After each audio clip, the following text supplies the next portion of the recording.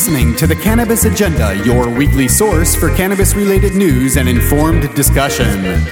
We podcast every week, covering topics related to cannabis legalization, medical marijuana, and market information. As always, you can follow online with us at cannabisagenda.com. And now, your hosts, Jamie Cass and Pot Green.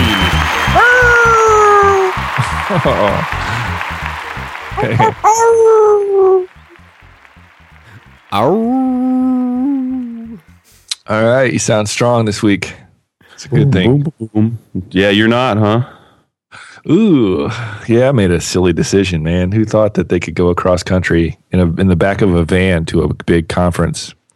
What an idiot. What'd you do? You rode all the way down to Texas?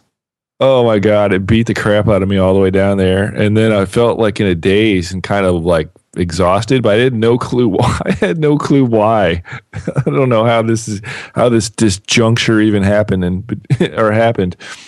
But then I proceeded to follow that up with a big 13-hour trip back. Boom, boom, boom in the back seat, you know. And a couple days after I got back, it was just like hit me so heavy. Whoa, it wiped me out for about 4 or 5 days, man. All my stuff, everything, my leadership meetings, everything. Called in, said, man, I got to take a recuperation period. But I'm on the way out of it, you know. I thought, I should definitely do the show because that's something, that's a source of positivity for me. So maybe this will help increase. Maybe I'll be wiped out after we get done with this one, but whatever. It's good to be here. The Cannabis Agenda.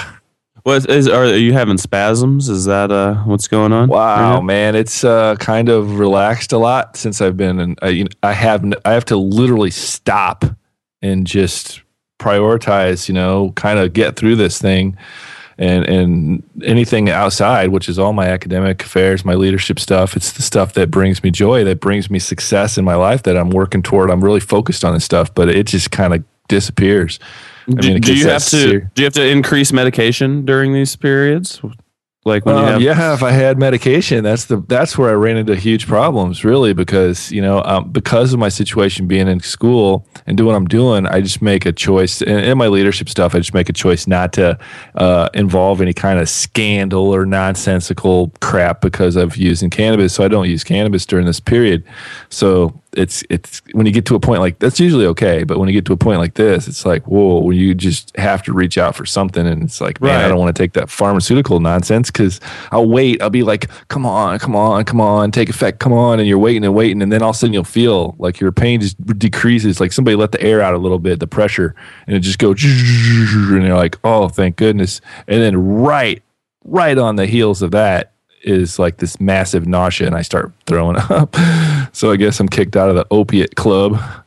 You puke from opiates anytime you have to take opiates? Yeah, man, it's so bogus. So I just kind of came home. I just cut everything off, cut my ties from everything, and focus exclusively on just healing, getting better, and hope for the best. Not kind of the least desirable method of getting through this, but it's all you got going on. So, I don't know. I'm grateful to be here. I'm back. I'm good so far. I got a lot of work ahead of me to dig myself out of the hole that this leaves whenever that happens to you. But what an asshole. I can't believe I did that. Stupid. Was it even, what was the thing like in Texas? Was it enjoyable? Yeah, it was pretty good. It was beneficial to a point. It was part really beneficial student leadership, student advocacy training stuff, and then part like Texas A&M fight song, promo thing where they're promoting their university. At least that was my feel. But it was good. I just, mistake. Sometimes you have those things in my enthusiasm. They're like bummed because I didn't go last year, so I promised I'd go, and that's stupid. But anyway, that's enough about that nonsense. Well, I wish you were strong. Able to be out here in California puffing on this doob of OG with me right now. Probably would get you hype for the show. Speaking of the show, we are doing a show right now. We are. Number 52. 52. What do we do here, Jamie? Oh, man, we do a little bit of news deconstruction. I call it activist-tainment because I think that pretty much sums it up. And this is a program where we pretty much all agree that the current drug policy in the United States is politically driven and it's not in the best interest of the people. And we try to encourage people to get motivated and make sure that they disseminate accurate information and get involved in a positive way to make change, right? So it'll stop sucking so bad. Yeah, we're all about positive information and accurate. I mean, but not positive, accurate information. And we're definitely biased towards reforming drug laws in the United States of all sorts. But obviously, the show is mostly geared towards marijuana, mostly as in pretty much only. We don't discuss other drugs very often on the show. But yeah, in general, we're kind of not fans of drug policy in the United States. So that's on the real. If you guys haven't checked out the website before, you can check it out. It's been revamped. Matt did a really good job of getting it all back out there in a new format and everything. So check it out. It's cannabisagenda.com. We've been getting an explosion of emails lately. Keep them coming. Anytime you've got a question or a comment, criticism, and ideas, something you want to share with us, a scoop, a story. We've been getting people sending us their own personal written stories lately. Even send them in. The email is info@cannabisagenda.com. You can also call anytime, 707-654-CAN, C-A-N-N. It's just a voicemail. Occasionally, we will take calls on it, but when you call it now, you could just be leaving a voicemail, and some people like doing that, and we've been getting more of those lately, too, so keep them coming in. Check us out on iTunes. You can search for us under Cannabis Agenda there. Easy way to keep up with podcasts. You just subscribe on iTunes, and then they're downloaded to your player when they're available. Really easy. Also, leave some reviews there if you could. We'd really be stoked if you could do that. Also, we're on Twitter and Facebook. We've been getting a lot of Twitter activity lately. I'm still confused about how Twitter actually even works, but we've been getting a lot of activity on there. And Facebook, yeah, if you're on Facebook and you listen to the show, you like the show, look us up, Cannabis Agenda. It's easy to find. Like us and please suggest us to your friends if you wouldn't mind taking the time. So episode 52. What do we have on the show today, Jamie? Well, as usual, we'll start off with some questions and comments from our listeners. We've got a lot of great feedback coming. Keep that coming, guys. We certainly appreciate it. Got a few announcements to share with everybody as well. Once again, if you're a cannabis dispensary in California, please give us a holler. We'd like to start a dialogue with you. I think it'd be advantageous for us all. We got some stuff coming from the Rocky Mountain High, a little bit heavy on the Montana stories this week. I think we decided we're going to cut some Colorado stuff and be a little bit heavy on that next week. So look forward to some Montana stories. Quite a bit going on there. There is a explosion of medical marijuana bills in their legislature. We'll talk a little bit about those things. A kind of curious organization, Mormon financed organization up there. Our friend from Hotbox podcast, rather, will be checking in on us to explain a little bit more about that. Going out to the East Coast, Maryland and Massachusetts both have some pretty serious developments going on within their legislative processes. Rhode Island legislators have filed a tax and regulate bill. Yes, that's right, folks. That's legalization, and it looks good so far. Vermont lawmakers are considering medical marijuana legislation as well. We'll cover a little bit about that. A couple things in our California. A little light on California so far, but there's some pretty important stuff we'll talk about. The DAs are given a choice on their sentencing, potentially no more mandatory minimums in certain circumstances. That's always a relatively welcomed thing to happen. The feds are attacking Harborside Dispensary with an IRS audit. We'll explain a little bit more what's going on with that one. Pot in the Midwest, Seattle had their first cannabis farmers market.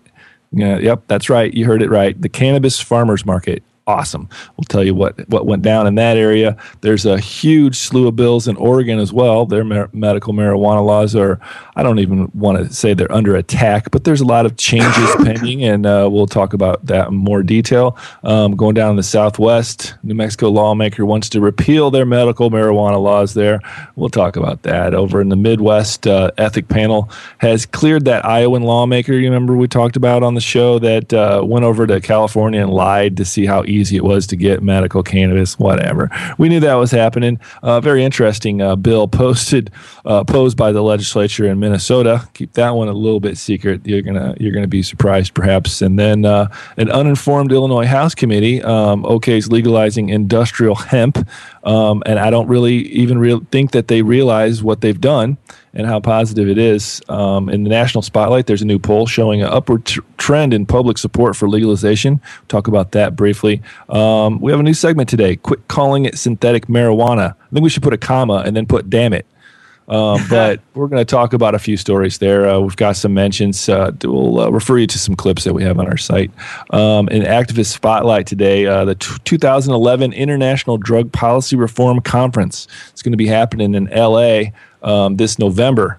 So it's worth checking out. We'll tell you about some details and where to get their official website a little bit later in the show. And this time on the research bin, it dawns on me that it's not all medical research. That's certainly important, and we'll keep covering relevant issues in that relation. But there's also historical research. And you know what? It's high time that you all learn the history about cannabis, because you're talking about a million different stories that get shared with a million different people.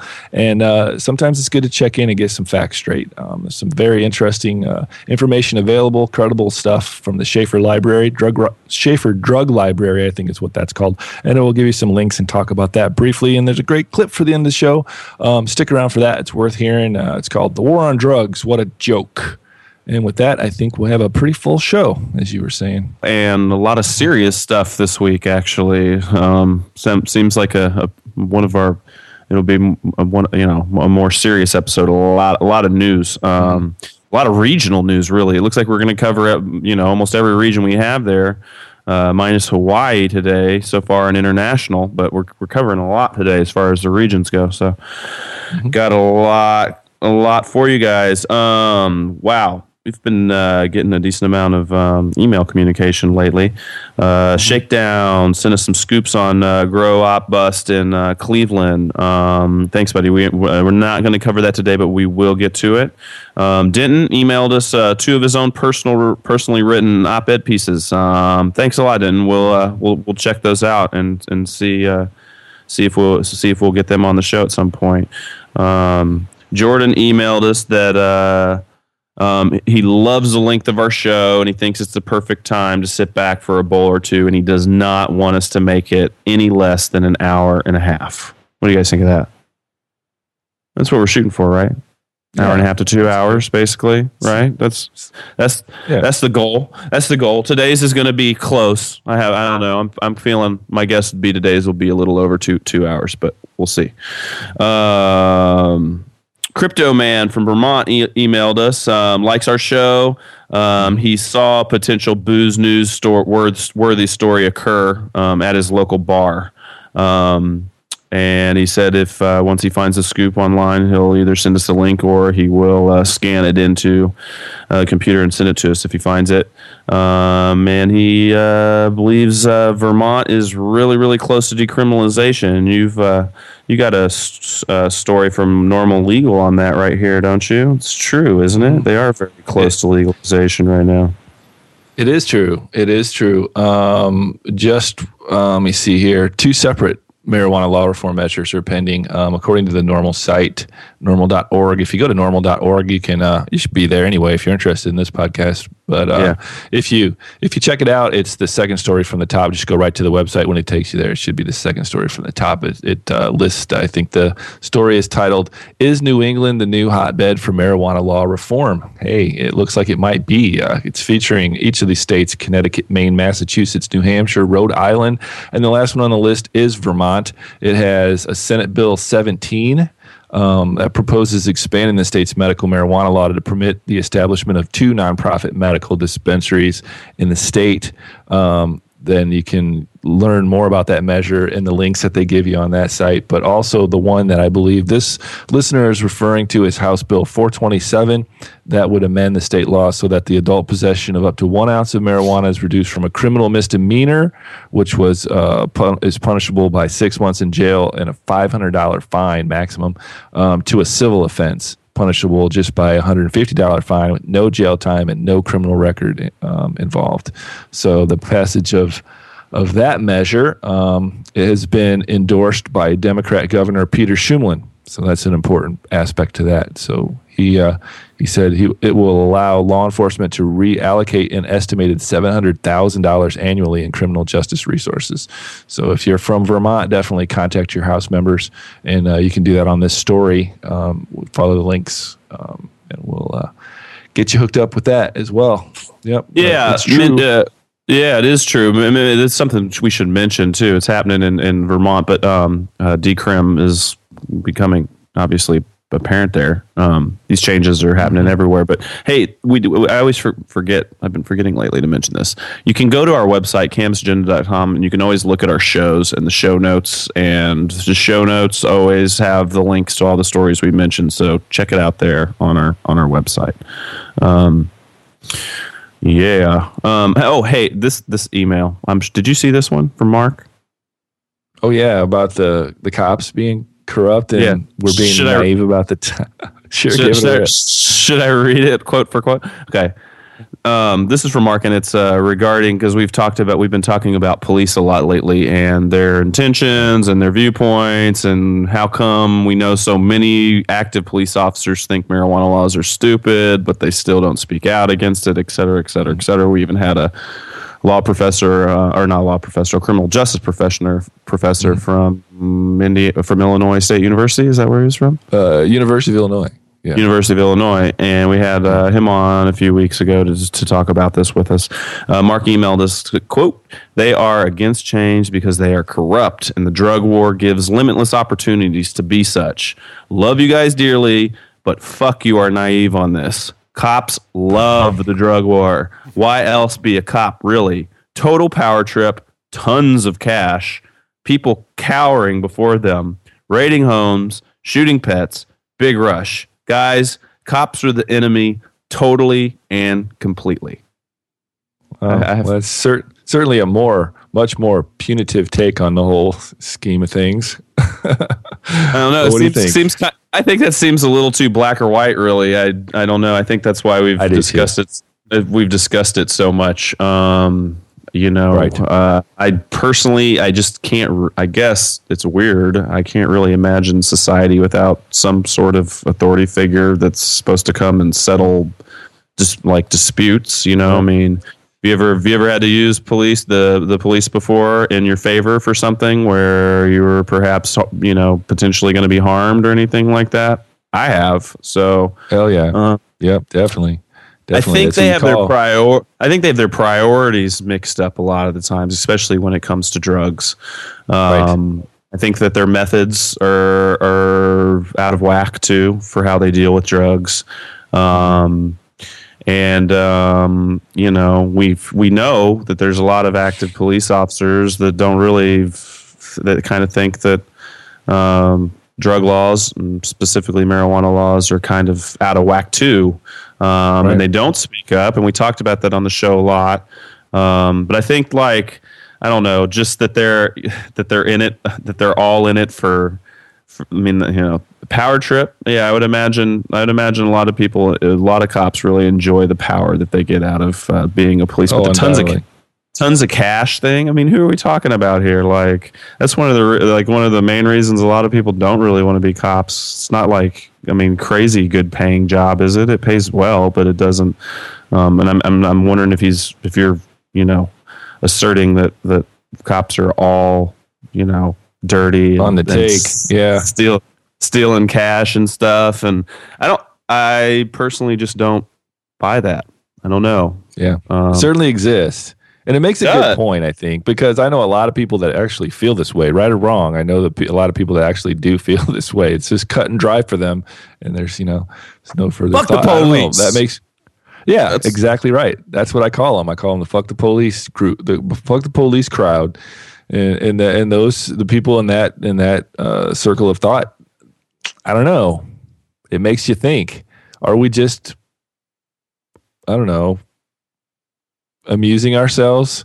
Are we lying to ourselves with this big fantasy where we think, well, certainly some officers are legitimate and stand-up guys, and they're not corrupted? I mean, I don't think that's the case. I think that there actually are. But do we just want to tell ourselves that because it makes us feel a lot better? I don't know. It does. I Or do we want to just tell ourselves that they're the enemy because it makes it easiest for her to digest, And it's just like, I would imagine that the truth is kind of somewhere in between. Obviously, yeah, both exist. Like when it comes to intentions, there's got to be this is my opinion. There's got to be cops that have good intentions. Maybe they have shitty personal philosophies or whatever, or viewpoints on drugs or this crime versus this crime, or even even like racial philosophy and stuff could be. It's just there's so much from where you can diverge from your intentions based off of having bad philosophy and bad rationale, I think that's disproportionately the case as you get into more elite kind of task force, strike forces, the paramilitary raid bunch of guys. Those guys, they just get the adrenaline buzz going, and they've got the excitement, the big rush thing that he's talking about. That happens a lot, That happens a lot, and that's I don't know. It's difficult sometimes to see how these raids. They're the mismanaged ones, though. Really, they are, and they were mismanaged prior to sending in the testosterone crew. In a lot of cases, maybe even most cases, outside of big cities that require like L.A. or New York City, in most cases they're executed improperly, and they really, frankly, shouldn't even exist. A little podunk town or some small city, they don't need a SWAT team. They want a SWAT team. You can send in like a state-ran SWAT team if ever there was ever a need for one or whatever. It doesn't seem like every little tiny municipality across the United States needs to be spending tons of money training special forces for their police. Just seems a little. I don't know. Scary, draconian, counterproductive. Totally. Yeah. And so when you think about things like that, it does make you feel like cops are totally the enemy. Because, shit, I'd be scared to death if the SWAT team showed up in my shooting path. Labrador retrievers. And Yeah. And and I've been harassed by cops a lot in my time too. So it's not like, I've had all these peachy experiences with the police. That's not the case at all. Yeah. Like, I've totally been stereotyped before. I have been searched to the max countless times, constantly in cars as a kid, and then even in non-medical marijuana states. I feel like, wow, the cops, instead of enforcing traffic safety laws, their biggest priority is to look for drugs in every single car that they profile as a potential drug possessor, So, right. And I feel like that's way, way, way messed up as far as being one of your priorities, because they could do a much better job at patrolling for actual public safety matters out on the road. But right. I think the bottom line is this really is a much more complicated kind of issue than it seems on its face. It's kind of intuitive just to go, well, that's the way it is, cut and dry. But I think there's a lot more to this. Yeah, I would agree. But we appreciate that you listen a lot and that you love the show, Mark. Thanks for sending it in. It was definitely good for some thought on here, and we will continue to be talking and thinking about this issue over time. It kind of doesn't go away, does it, Jamie? Nope, it won't go away until we vanquish it. They were just about ready to get rid of polio, I think. The Gates Foundation chasing all these diseases around and just about ready to extinguish it. And then like one country said, we have problems with you guys coming in here. We don't know who to trust or what's going on. And it just evades them. It's just like, that's a somewhat good analogy for this effort. It just takes, you just got to go until it's done and then keep going and make sure you seal things down and make sure we can't backtrack and all this nonsense will pop up again. There's incentive for people to do these, to put forth this kind of harmful stuff towards other people. They're getting money out of it and power and control and all kind of different things. So, they're not gonna, that incentive's not gonna disappear. So you just got to make sure that the law provides, for taking care of people and looking out for our better interests. Right. And that's really what reforming cannabis laws is all about, is looking out for the general public and doing what's best for the most people. And our drug laws are not it as of now. But Thanks, guys. We really appreciate all the thoughtful emails and scoops and everything. Keep sending them in. info@cannabisagenda.com. And as always, you can call 707-654-CAN, CANN, which is 2266. Got some announcements today. We've been asking everybody how we doing on the show length. Seems like we've been getting a lot of participations since we've shortened it a little bit. Our last episode was pretty short. I don't even know how short it ended up being. Man, how short was the last episode? It was just over an hour. It was really short. It may have been our shortest ever.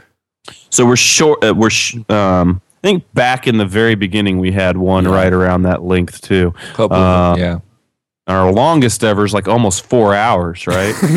Was that our election night extravaganza? I don't know. Yeah, we've had some. I think even we had a regular one. Yeah, there's some big ones. Some monsters, yeah. So keep telling us what you got. We've been getting everybody, a lot of the regular email participators been telling us what they think about the length. If you happen to be someone just with whatever, you have an opinion on the length of the show, because we're kind of tinkering with it lately. Like I mentioned earlier, we're trying to get it between an hour and a half and 2 hours. Let us know what you think about that. Looks like we got an email from Scott at leafly.com. You guys remember Scott? We had him on episode number 34. It was some time ago now. Yep. For his site called leafly.com is like isn't that strains? Yeah, it's like a strain database. Okay. And I remember that. Users can go online and review and rate strains for their different effects, and give them I like that guy. It was pretty cool. Yeah, he was a cool guy. Anyway, he emailed us and told us that they just launched an iPhone app. Cool. Did you check it out? Yeah, I did. You download the app onto your iPhone, and it's pretty slim. It doesn't take up a lot of space or anything, and gives you access to the entire Leafly database and strain descriptions and reviews. It's pretty cool. The one thing I wish they have, and I'm sure they have plans for it in the future, are pictures, because there are no pictures yet. Gotcha. But it's pretty cool. I would definitely recommend. It's free. If you have an iPhone and you're interested in cannabis, it's definitely one to grab. Cool. Sure. Excellent. Check it out, guys. Also, we're still trying to connect with medical cannabis dispensary in California or dispensaries throughout the state to start a dialogue with in regards to the business of cannabis in California. And we would love to hear from you guys if you'd call in or email in at some point. That'd be super cool. Looks like we're moving on to the news for the day, and is it thick? Leading the day with your Rocky Mountain High, which is Colorado, Montana, Idaho, Rocky Mountain news related to marijuana. Today, we are going to cover Montana stuff, actually. We got a decent grip of Montana stuff. Next week, we're going to cover Colorado, and it looks like we'll have a pretty thick Colorado section next week. Going to give a shout out to the Hot Box podcast right now. They've been doing a podcast up in Montana, I believe mostly related to Montana cannabis related stuff. So check them out. And we're supposed to be trying to arrange a call or some sort of discussion with them at some point here in the future. And I think they left a voicemail to this week, didn't they? Yeah. Jamie, do you want to play that now or later? Let's do the first couple of stories, and then we can seg right into that and let them know about the posting we have. Perfect. All right. Sounds good. Does that work? It works. Looks like, awesome. What's this first story here, Jamie? Oh, well, this is a mention. We're going to refer you to the website. As I always say, if you're hearing us say this on this program, then it's already available to you on our site. Check this out. It's a mention because there is such an explosion of major medical marijuana bills in Montana. This is truly an exciting research laboratory for cannabis policy. There are House Bill 19, House Bill 43, 68, 82, 161, 175, 185. It goes on and on. There's several other ones. There's also Senate Bill 154, 170, 193. 334, 336, and several other proposed bills are waiting to be drafted right now. So we've got this up there. Check out the link on our site, and you can take a look. It's a mention because there's no way that would take up a whole show to go through all that stuff, and that's not even a comprehensive list. So, we just wanted to make a mention. It's very interesting what's going to happen there. A lot of these, and it's a mixed bag. They're not all negative. You hear a lot of negative stuff going on over there, but really that's not the case. One of those bills, and we do have a report from Matt, our buddy from the Hot Box podcast, that will play after this clip here. But one of those bills would allow employers to fire medical marijuana patients. Is that correct? I think we have a clip for this one, do we not? Yeah, we do. Are you ready for that? Yeah, let's go ahead and roll it. Gray areas surrounding medical marijuana in Montana have created a slew of legislation aimed to regulate and even repeal the voter-passed initiative, leaving many questions surrounding medical cannabis in the workplace. News Channel 5's Casey Drescher has more. Republican Representative Gary McLaren's House Bill 43 creates employment-related exceptions to the protections of the Medical Marijuana Act. Basically puts the use of medical marijuana on a par with the use of alcohol or other drugs in the workplace or outside the workplace. The bill clarifies an employer's rights when it comes to workers' compensation, drug testing, and disciplinary action. There is a lot of questions out among the business community because they're worried about frivolous lawsuits, they're worried about high legal fees, and they're worried about hazardous workplace environments. The measure greatly expands the pool of employees subject to random drug testing. So through no fault of their own, through no actions of their own on the job, not because of any sign of impairment, they are now going to be pulled into the pool of people that will be subject to random drug testing.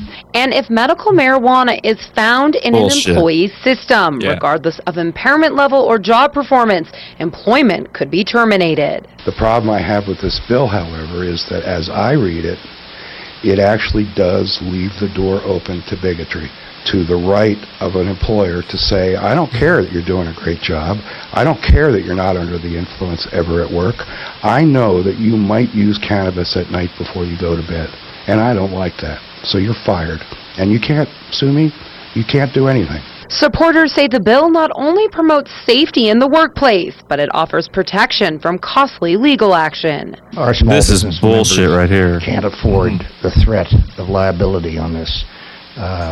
It may be a threat, but even a threat costs us $10,000. House Bill 43 does not create new drug testing laws, but expands upon them, which opponents say targets and violates the privacy of medical cannabis patients. Montanans shouldn't have to trade their privacy just to be able to keep a job. Reporting from the Capitol, I'm Casey Drescher, News Channel 5.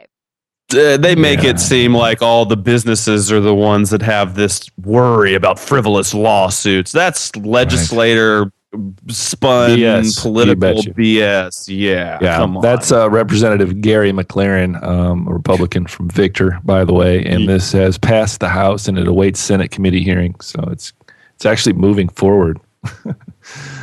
But not funny, really. Lest you believe that it's all negative energy going up there in Montana and that the people have somehow dramatically turned against medical cannabis, you can think again. We have a clip. I think we might be prepared to run this now from Matt, our friend over there at Hotbox Podcast, explaining to us. He's up there. He's from Montana, so he's explaining to us what's really going down. Can we run that one? Yes. Awesome. Hey, what's up, guys? It's Matt from the Hotbox Podcast up in Montana. Hey, I just listened to your last episode, 2 hours. Nice. The whole repeal thing here, the only reason that we found that it's gotten as far as it's gotten, because if you look at all the polls, it's all a decent-sized majority in, like, they're online newspaper polls, but it shows, the people get out there and they click a fucking button, and there you go. And they're all on the side of keep medical marijuana here. No, it's a very small minority that wants repealed. This minority is called Safe Community, Safe Kids, the Safe Commie Mommies, as we like to call them, and they're funded by the Church of Latter-day Saints, the Mormons. Steve Zabawa gave them $20,000. He owns some big car company and shit in Utah. He gave them $20,000 to run anti-medical marijuana ads. The MPP is trying to fundraise $10,000 to counter these ads. But I don't know, man. It's going to be interesting. Hopefully the governor sticks with his guns and doesn't overturn something the majority voted for, almost 8 years ago. We've had it this long, and everything's fine up here. There's no Sodom and Gomorrah. There's no Hurricane Katrina destruction like that one douchebag said. So we're doing all right. But if they do this, they're going to turn 28,000 people into criminals just like that overnight. And we're not going to stop smoking. We'll just use the podcast and the forum, lock it all down, and that's how we'll get everyone their pot. There you go. So love the show, guys. Keep it up. We got to get one of you guys or all you guys on our show one of these nights, and we'll come on yours, and we'll do the do. Later. Rock. Yeah, thanks, Matt, for sending that in to us and clarifying what's going on. If you go to our site, we do have a relevant study connected to this. And instead of trying to explain to you who and what the Safe Community, safekids.org organization is all about, we will just give you the Billings Gazette, their local, the major newspaper around that area, has a guest opinion written by precisely these individuals. It's titled "Nightmare of Medical Marijuana Threatens Kids." I wish they should automatically come with sound effects, I think. That sounds like it's out of the 30s. And a big scream. Yeah, it actually really, really does. And we'll leave this to you guys. It's a little bit too lengthy to read on the show, but it's up there, and you read this, and you'll get a pretty decent idea where these the type of rhetoric that these people are talking about. Scary stuff. The thing that I'm wondering about up in Montana is how can the governor repeal voter, approved constitutional amendment? We couldn't do that in California. So I'm just wondering what the process is to even repeal the entire medical marijuana law they have on the books. We need to get Matt or those guys from the Hotbox podcast on to answer some of our questions, I think.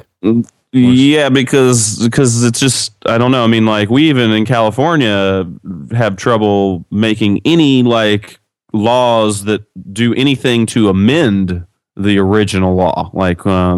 When we passed SB 420, it was on the books for a while and people were following it, and then the state Supreme Court ruled that it actually amended SB 215 and was therefore illegal because you could only do that you could only amend that since it was voter approved, you could only amend it with voter approval. So I'm really wondering what the process would be up there to go about repealing this law in the first place. Hey, and what those online stuff, geez, remember for Prop 19, all the online stuff seemed so much more in favor of passing Prop 19. Didn't we run into that with polling stuff? The online stuff happens to be, I don't know, it seems like it might be a little bit favorable towards the marijuana crowd.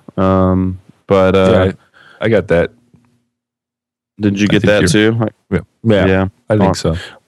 You think so? That's what it seemed like from all the Prop 19 stuff that we looked at, but those polls are all crazy. What I imagine is it's near a coin flip up there, probably, it passed with a huge amount of support. It was over 60%, if I remember correctly, in Montana. So we'll see where that goes. Hopefully, it's not going backwards like you've always said things can, and they can so quickly in this. Oh yeah, this is how it got to where it's at now in the first place. So it's really a lot of the same old stuff. I'll read you this very short little piece of this is the first paragraph of their guest opinion. This will explain it all to you. This is how it starts out. Montana kids are in trouble! ! After speaking with principals, educators, parents, and kids across the state, it's clear our schools are suffering from the devastating consequences of passing the medical marijuana law. We need another one of those. Dun, dun, dun, dun. And then go, right. Montana is now number 2 in the nation for teen marijuana use. Our situation is serious. Yeah. Are you scared yet? Very serious. I am. I am. I have a 3-year-old. I'm worried. I'm a 2-year-old. I'm worried about people giving him weed already. Yeah. He goes to school. It's like that. Wow. Yeah, freak some people out, huh? Yeah, that's their probably. It probably has a lot of effect on Mormons. This is a religious group. There's a very clearly written doctrine. I don't even know the details of the religious details within their religion, but I know for certain that Mormons very strongly believe like your body is your temple. It's really, they don't put anything in there. Well, they're not supposed to anyway. I mean, what was that basketball player just got kicked off the team because he admitted that he had sex with his girlfriend, and that sure, man, and he was their star. He was he was everything to them guys. No, Jimmer Fredette is their star. Jimmer Fredette's the biggest scorer in the country. But yeah, this guy is a really good basketball player. It totally changes the dynamic of BYU's team, and they're not going to get it done now at all. But so, just for having sex, because those folks. Yeah, right. Another guy you mentioned doesn't have sex with his girlfriend, or at least can keep a lid on it. What do you? What do you guys think the Mormons think about kids smoking pot for medical purposes? That's the worst of the worst, man. They probably would advocate the death penalty on that one. Actually, that's not fair to say. I don't even know how Mormons feel about the death penalty, but it's safe to say that's extreme debauchery in their eyes. More than that, it's like sacrilege. Do you think they let their kids use synthetic opiates for pain or something like? You don't think that under proper living properly under their religious beliefs, if they're good Mormons, I guess you could say. And I'm by all means not an expert on this, but this is just the topical things that most people know about the Mormons is that they don't allow you to have soda pop or negative like nasty. I mean, it's not like a period, but they're really not supposed to put that kind of garbage in their body. They don't believe in modern medicine? I don't know where they stand on modern medicine. I would imagine medical marijuana is modern medicine and ancient medicine. Sure. But they're not going to, if the doctor gives you morphine for pain, they're not going to say, oh, no, we don't. I don't think they're not like Scientologists or anything like that. I don't know. I might be wrong. Maybe they try to avoid certain types of pharmaceutical drugs, but I don't know. That's something that's I'm not sure what their viewpoint is on that. And that's what I'm getting at. If they'll take prescribed medications whenever they're prescribed for pain or whatnot, I don't think kids should be puffing weed, but perhaps if for certain ailments it's unreasonable to imagine like THC being administered, Here's why I asked. Have you heard about the story of Cash Hyde, this 2-year-old from Michigan or from Montana? I mean, this is the next story, right? Yeah. This is I was looking through the videos this week and I found a bunch of stories about this kid, and it's the first time I've heard of him. It's an incredible story, heartbreaking, but really it's very positive. So I guess we might as well roll the clip. Let's check it out. Of the state's over 28,000 medical cannabis cardholders, 51 of them are under the age of 18. That's one of the things that I think is one of the biggest misperceptions, is that there's a ton of kids that are out here that have their cards, that are in high school and junior high and that are buying this medical cannabis and giving it to their friends, and that's just simply not true. The Medical Marijuana Act says in order for children to get a card, they have to follow specific guidelines. The minor's physician has to explain the potential risks and benefits of the medical use of marijuana. The custodial parent or legal consents to the medical use of marijuana by the minor, agrees to serve as the minor's caregiver, and agrees to control the acquisition of marijuana and the dosage and frequency of the medical use of marijuana by the minor. More often, though, the children who are under the age of 18 have very, very, very serious medical conditions. This is 2.5-year-old Cash Hyde. He's battled a brain tumor and won. Cash is one of the state's youngest medical cannabis patients. I believe that, Cash is with us for a lot of reasons. He is a patient of medical cannabis, which is, I think, greatly benefited his battle. Cash's parents were there every step through his battle and watched as drugs prescribed by his doctors made him hallucinate and even stop his heart. I watched Cashy not be able to eat for over 40 days to the point where he couldn't lift his head up off his pillow. I realized along the way in this journey that there is a quality of life that a lot of people do not have, and it's because of the drugs that they're given. With medical cannabis so new to many, some are worried of the effects it might have on young developing brains. Brandy Tyree is a substance abuse prevention specialist who spends her days trying to keep kids away from marijuana. The THC will interfere with concentration, learning, problem solving, short-term memory, all things that kids need, especially when they're in school and trying to learn. It's a substance that's harmful for the brain during development. We believe it's harmful for kids. And in our opinion, no, we don't think kids should be using marijuana. I would tell people before they make a decision on this to really do their research and check the facts out. If you or someone you know has battled cancer, I don't have to tell you how devastating it is to watch chemotherapy and cancer consume your loved one. And when you can actually watch something that you're doing for them actually benefit them in a way that nobody else can do, you feel empowered and you feel like you can make a difference. Wow. Mm-hmm.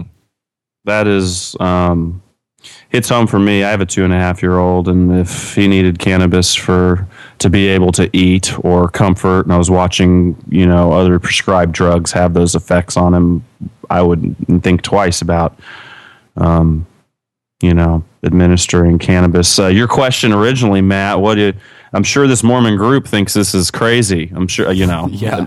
And here's the thing, is I guess at this point, they made it sound like it's pretty, they're pretty stringent guidelines on how a minor has to go about being able to get a medical cannabis card in Montana. And at this point, I think that's probably good. It probably should be way more difficult for minors. As a matter of fact, we should probably, in general, start thinking a lot more about what kind of drugs, even legal pharmaceutical drugs, we give our children. I remember when I was a kid, it was like anytime I had a runny nose, they wanted to give me antibiotics.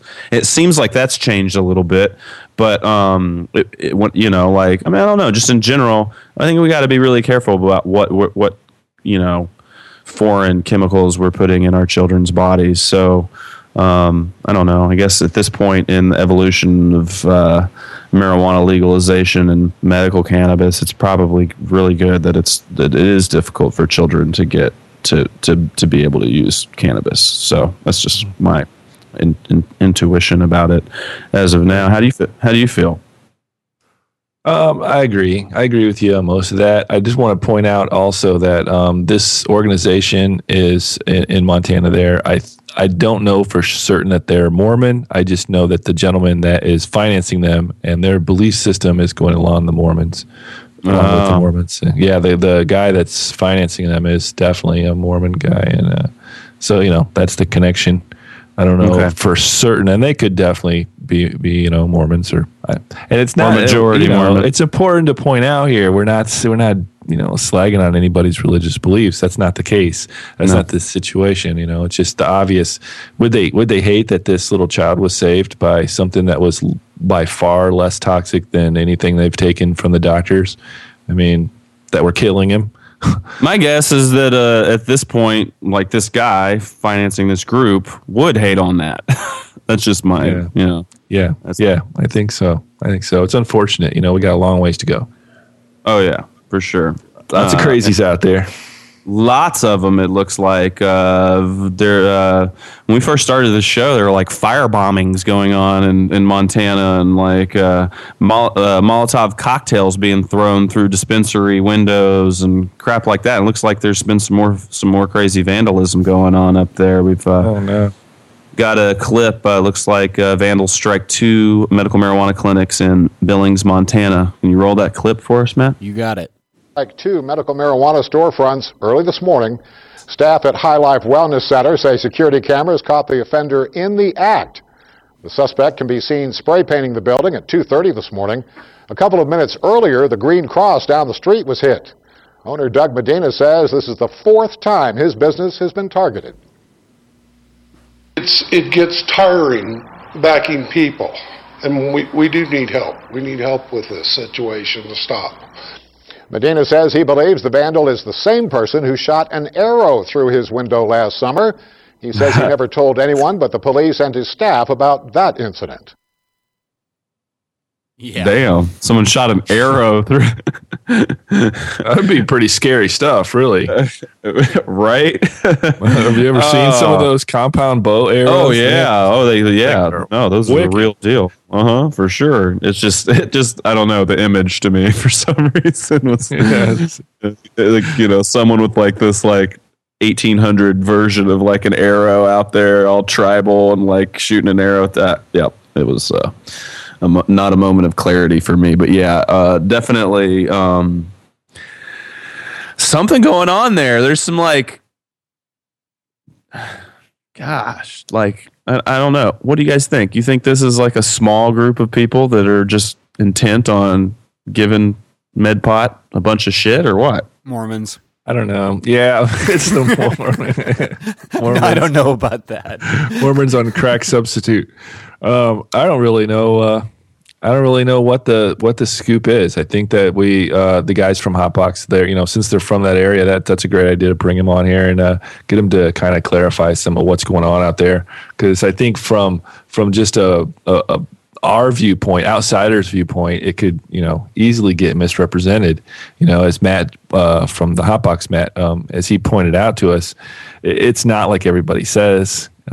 Sure, the vast majority of people are still in support of the legislation up there, and it's hard to say. I can't say that it's true, but I can't say that it's not true that certain people of certain mindset are perpetuating these things on purpose. I mean, it's not. I'm not one to jump into this whole conspiracy theory thing. We don't know that that's true, but then again, it's plausible. It seems very plausible, and we don't know that it's not true either. And it's very odd because, like, we definitely have had some negative social consequences from the medical marijuana industry in California, in Colorado, in all of the medical states, mostly based off of the difference between federal and state laws and the fact that cops still and arrest people and people can't have bank accounts. There's still a lot of cash, and then there's a lot of violence. Sometimes, not a lot, but I mean, like we do have crappy consequences still based off of the way that things are run. But what I haven't noticed in any other state other than Montana is this like supposed political like difference on the opinion that's almost driving people to violence against each other just because of their viewpoints on medical marijuana. Do you guys know what I'm saying? Like Montana seems to be the one place where they're trying to frame it like this is happening. Like there's groups that are so against it to where they're almost pissed off to the point of violence. And then there are these I even think there was a murder last year, if I remember correctly. I think you're right. Yeah. So that, I haven't seen that in the other states as much, not since we've started the show anyway. Am I imagining that, or is that kind of what the difference seems like up there? That's what it seems like to me. I mean, it's not far-fetched to think that people will plant, certain people or certain circumstances into a situation if they have a vested interest in the outcome. I mean, they're motivated to try to get this thing repealed. The whole hoopla, the whole wave of public concern they're trying to ride this thing in on is, based on, it's all fear-based. It's based on reactionary kind of approach to things, a reactionary perspective. Oh my gosh, this is so horrible and destructive and so much different than what we intended when we voted it in. And, they're all leading people to hopefully get them to believe, to drink the Kool-Aid, I guess, for lack of a better explanation. They want to try to entice people into drinking their Kool-Aid, so to speak. And so everybody's going, yeah, it's bad. But they don't really think it is or know it is. And from what we hear from up there, from people that know up there, that's not being very effective. Just the media from externally, that's kind of our filtered version of what we get. So I hope that Matt's right, and this is going to come to an end sometime, or at least calm down a lot, and they get everything straightened out. I would imagine with a list of potential legislation as big as they've got pending right now, that something should work out. Something's definitely going to change. You can bet that much. Hopefully it doesn't go backwards. We will keep following Montana in the future. It looks like... speaking of going backwards, yeah, the East Coast in Maryland. Yep. They thought they had it rolling with this one. They had a serious setback. A Maryland lawmaker, a delegate, Dan K. Morhaime, a Baltimore County Democrat.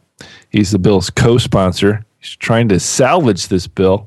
It would legalize medical marijuana after the state's top health official testified that provisions regarding the drug's use and distribution were inadequate. Now, check this out. The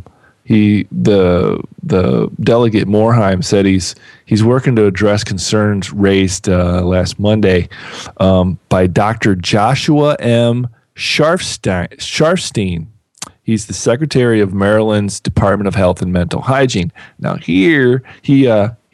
Sharfstein testified at a House Judiciary Committee hearing that although he thinks the state eventually could make marijuana available to residents with many severe illnesses, it first needs to determine how to fund and supervise such a program, he said, from his official standpoint. But the important thing about Mr. Sharfstein was he's formerly the second in charge at the FDA. He was a deputy. I forgot what his position was, but he's a former employee of the FDA. We know how the FDA has treated cannabis in the past. It's actually illegitimate and it doesn't exist, and it's just a fallacy based on the fact that it's not FDA approved. It doesn't go through our stringent processes that kill so many people. And stay tuned for the clip at the end of the show. You'll hear more about that. But the problem was that he was appointed to the O'Malley administration back in January after serving as a deputy commissioner at the Food and Drug Administration. So they already have a predisposed position toward this whole issue and argument and discussion. It's not really a discussion with these guys. So, a lot of people are calling foul on that one. We'll see how it goes. We'll keep an eye on it. But it's not dead. It's still rolling. Maryland's got some stuff pending, and we'll see how it goes. There's a clip to support this, I think, as well. Should we go ahead and do that one? Yeah, it kind of opposes it rather than supports it. It's the health secretary of the state of Maryland does not support the medical marijuana bill. Sharfstein. That's the guy. Sharfstein. So this is the same story basically, but this is the clip former for it. FDA deputy. Yeah, sorry, I didn't realize we had this clip. That's all right. I don't think we need to. We need to roll the clip. That's at fine. This point, yeah, we can just. It's in the notes if people want to watch it. If you want to watch the clip, check it out. Yeah, sure. Yep, yeah. Shady dealings for sure with those guys. Also in Massachusetts, there's some good stuff going on. Well, I should always preface that with potentially good stuff going on. Right. There's legalization and medical bills pending in there. Let me see what we got going on. There's 3 medical bills, I believe. 2 of them are identical. There's a third is a medical use bill. That's Senate Bill number 818, an act relative to the arrest and prosecution for the possession of marijuana for medical purposes. There's a legalization bill similar to last session's bill S-1801 and H-2929. This bill, if passed, would immediately remove all of Massachusetts' criminal and civil penalties upon persons over the age of 21 who possess or cultivate cannabis for their personal use and sharing of same with other adults. So that's an awesome legalization bill that's pending there. Weight restrictions on that? That's all. That's the only language it says in there. It says when lawful under the laws of the United States, it will also legalize the commercial cultivation. So it's kind of they're future proofing it in a way, saying when it finally becomes lawful under the laws of the U.S., then it'll immediately click in to effect that it'll legalize the commercial cultivation, possession, and distribution of cannabis by those who hold a valid license issued in accordance with regulations proposed in the bill. So it's a pretty good one. 2 medical bills, H-2160, Act to regulate the medical use of marijuana.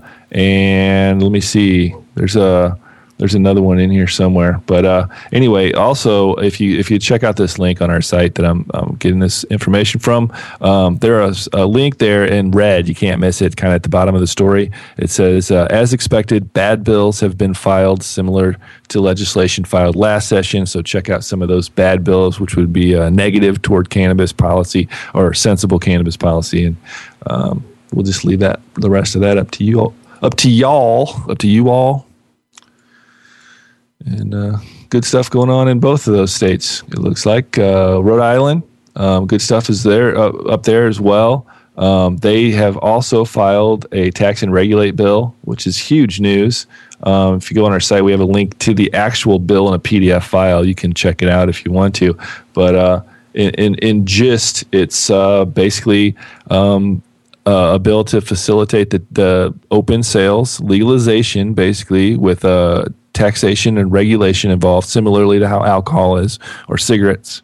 Although I hate to refer to it that way because I really would heed caution on connecting those things. We were talking about the syntaxes, and I don't see cannabis as doing even remotely a significant fraction of the harm that cigarettes and alcohol do. So I don't know where the damage comes that people would have to be paying for if there was a syntax attached to it. But whatever, it's a good step in the right direction, I think. Wisconsin, Vermont. How did I jump over there? Vermont lawmakers are considering some medical marijuana legislation as well, and I think we have a clip for this one. Let's hear what they had to say. We mentioned all this at the top too. So check out this clip. With a pot prescription in the state of Vermont, it's entirely legal to smoke it. You're even allowed to grow it. But the problem will be finding it. Cannabis to me was a godsend. Today in Montpelier, lawmakers heard from medical marijuana patients. They're debating a bill to open dispensaries, a legal licensed storefront to buy pot. But as the law currently stands, there is no way for patients to lawfully obtain their drugs. Correct. It has to magically appear in my pocket. Larry Phillips has chronic back pain. He says prescription cannabis helps him get through the day, but he has to buy it from sometimes sketchy sources. I have to get it from someone who's selling it illegally. I have to break the law. I've been robbed. I've been threatened. I've had friends that have been robbed and threatened. We've had calls from 85-year-old women who say, what am I supposed to do? Ask my grandson? State Senator Jeanette White says dispensaries would be much safer for patients. Similar to programs in Denver and San Francisco, they would be heavily regulated, unlike the current Wild West of the black market drug trade. And how do you know what you're getting? You could be getting something as innocuous as oregano, or you could be getting something that's really bad that's been laced with other things. I mean, there's no nutmeg. Control. But there is opposition. We can't support it right now as written. From police. It needs a lot of work. And the Department of Public Safety. The dispensary could be infiltrated by an organized crime group that supplies the marijuana. You could have a clerk that diverts it and sells it out the back door. You could have robberies, burglaries, driving under the influence of marijuana. That's it. It ends really weirdly, but that's how it ends. Abruptly. Yeah. All kinds of horrible things can happen. Just insert scare and fear here. Big screams and dun dun dun dun. Yeah, I don't know what that was all about. Maybe we should edit those better because that really went far from the point. But God, I guess it proves the point that the media really sucks sometimes at covering pot stories. I mean. Come on, but yeah, it's happening in Vermont, definitely. And we appreciate the email too that we got from who's it from? Crypto Man in Vermont, sending us some stuff about that earlier too. Looks like it's time for a California update. We only got a couple stories this week from California. So the first one we got, this is a bill at the statewide level looks like it was written by Tom Amiano, who is been one of the pot heroes in California. He authored a bill, Amiano's bill, that actually passed a committee last year, but then was killed because it ran out of time for the legislative season. Isn't that what happened last year to his bill? Yeah, I believe so. He's actually produced a lot of different cannabis policy related legislation. He's always been very pro cannabis, and he gets some things done for us. He's definitely an asset. This one was written by Mr. Amiano. He's a Democrat. It would give district attorneys a choice between charging an illegal grower with a felony or a misdemeanor, a choice they don't have now because of the mandatory minimum things. District Attorney David Eister of Mendocino County backs the bill. As many of you already know, Mendocino County is one of the top marijuana producing areas in the country. It seems unnecessary and wasteful, so says the story from 420 Times.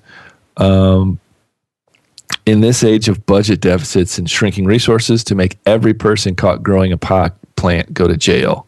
Thankfully, there are politicians like Tom Amiano who see this and are willing to do something about it, standing up. So that's a positive thing. Keep an eye on what's happening with that one. So what you're saying is currently, so this is for people that are not even attempting to be legal under 215, meaning they're growing pot and they do not have a recommendation at all. That's what this is talking about. Yeah. If you're a California grower for medical, Proposition 215 obviously protects you there. But if you're a grower, yeah, right, yeah, good point. But if you're a California grower not legal under 215, you currently face a mandatory felony and jail time. And what this does is just fix that to where that's not the case. It's discretionary. Where if somebody deserves to have a felony, then they'll get charged with a felony. But most importantly is when they don't, they're not locked into, giving them that. There's a lot of judges and people that have killed themselves literally over these mandatory minimum laws because they're seeing the detriment, the destruction, and they're doing it, but they know better, but they're tied, they're binded to where they can't, enact their wishes. They have no play in the matter. It's mandatory minimum, period. It means it's mandatory. So, it's a bogus situation that Mr. Amiano is hopefully going to try to fix here. I don't think there should be too much opposition to this one. Yeah. I was see the way that I'm reading it there is is how you're reading it as well. I'm just wondering what that means for. Because, we still got the issue of what is legal under 215 in California to deal with. They tried to deal with it with SB 420, and what that did is it set a statewide minimum, but it gave your municipalities the ability to write their own guidelines. And then that was thrown out by the California Supreme Court, saying, like I mentioned earlier at the top of the show, that it was thrown out because they said it was an amendment to a voter approved constitutional amendment, and you couldn't do that. So, but it seems like what's happening is now SB 420 is not on the books, but still everyone kind of goes by the state minimum that was written in that law, and still kind municipalities are making their own rules regarding it whenever they want to. So even though it doesn't exist, the states still kind of people are still kind of following SB 420 as the guidelines. But it's like because they have nothing else to follow, really, right? Right. So what I'm saying is what really is legal and illegal when it comes to growing weed. And so if you're trying to grow medically and you think you're growing medically, and then they come and they arrest you and they say, no, you're way bigger than medical. So then it'll be up to the district attorney at that point too to determine whether they file a felony or a misdemeanor charge against you as well. So it's not. So I was trying to, because in a way it seems like they're trying to talk specifically only about people that are growing that do not have 215s, but this will affect people that are growing with 215 cards as well. Is I guess what I'm throwing out. Sure, it just ultimately gives them some, discretion, some power of discretion. But this one, like you were just leading into this next one. That's one that really makes me nervous. This one is insane. Matt, we talked about this a couple of weeks ago. You and I did, just about what's going on with IRS. Because as you guys know, and as if you're listening out there, if you don't know, a lot of people in the marijuana industry are starting to pay their taxes. And they're doing it quite diligently, and they are following regular tax code laws for businesses, meaning they pay someone, they get to write off a certain amount for paying them. If they buy something that's a business expense, they get to write off a certain amount that's a business expense. There's a big controversy, though, as to how the IRS is going to view this, these activities, because there's a distinction between legal business and eliciting a legitimate enterprise and illicit drug trafficking. Tax codes written under the Reagan administration made it to where if you're writing off any expenses for illicit drug trafficking, you can be, I don't know if you can be thrown in jail for it, or if you owe crazy amounts of money. And it looks like the IRS has been auditing Oakland, the biggest dispensary in the world, Harborside in Oakland, who does like $22 million in sales a year and is a really big place. We were just actually just checking it out again a couple weeks ago. It's a big place, and they obviously run this business like a legitimate enterprise and write off a lot of expenses that they have. And it looks like they're going to go after the federal government's going to go after them by trying to nab them and put them in the illegal drug trafficking or illicit drug trafficking place, and basically not allow them to write off a lot of the expenses they wrote off, so they'll owe a bunch of money. Is that the reading that you're understanding from this story right here? Yep, it is. It is in part. I mean, there's that, and there's also just I've never been audited, thank goodness, but they wouldn't. I mean, I have zeros everywhere, so that's not a lot of time they'd spend on me. But I understand that it's just absolutely horrendous process to go through, and that's a way of messing with them. That's the way the federal government can attack and otherwise tie these guys up. I mean, it's fully involved process, man. There's a lot involved with an IRS audit from what I know of it, and that's disruptive to Harborside Health Center. Oh, it's very disruptive. At the minimum, it's a disruption, and it's a pain for them to have to deal with and start setting funds aside for in case they get. I mean, because this is a lot of money. Harborside's pointing back to a case in 2007 where it looks like the IRS tried to do this, and they were trying to win a judgment for $426,000 against the San Francisco dispensary, which is called Californians Helping to Alleviate Medical Problems, Inc. They tried to win $426,000 there in back taxes for legitimate business expenses that this business wrote off, trying to say they were not allowed to write them off, and it looks like they did not win that case. Looks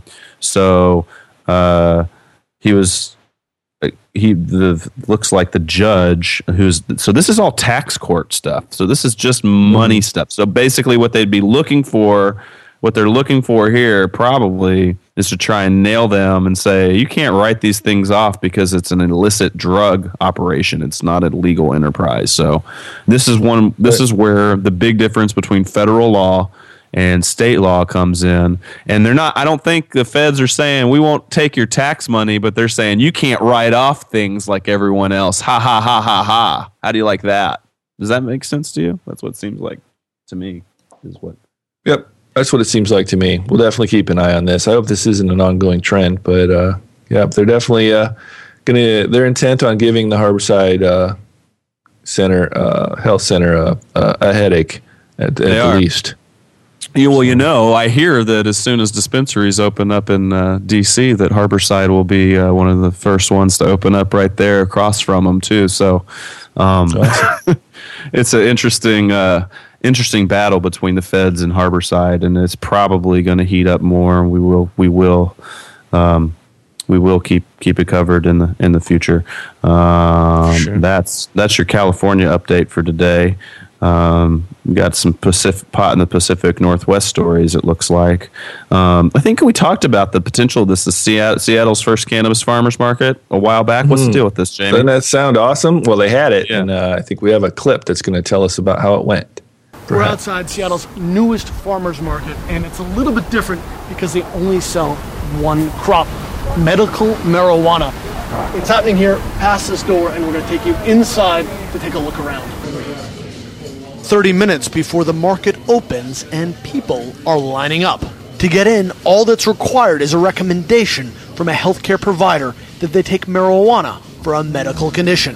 I'm actually standing upright on my feet today because of cannabis.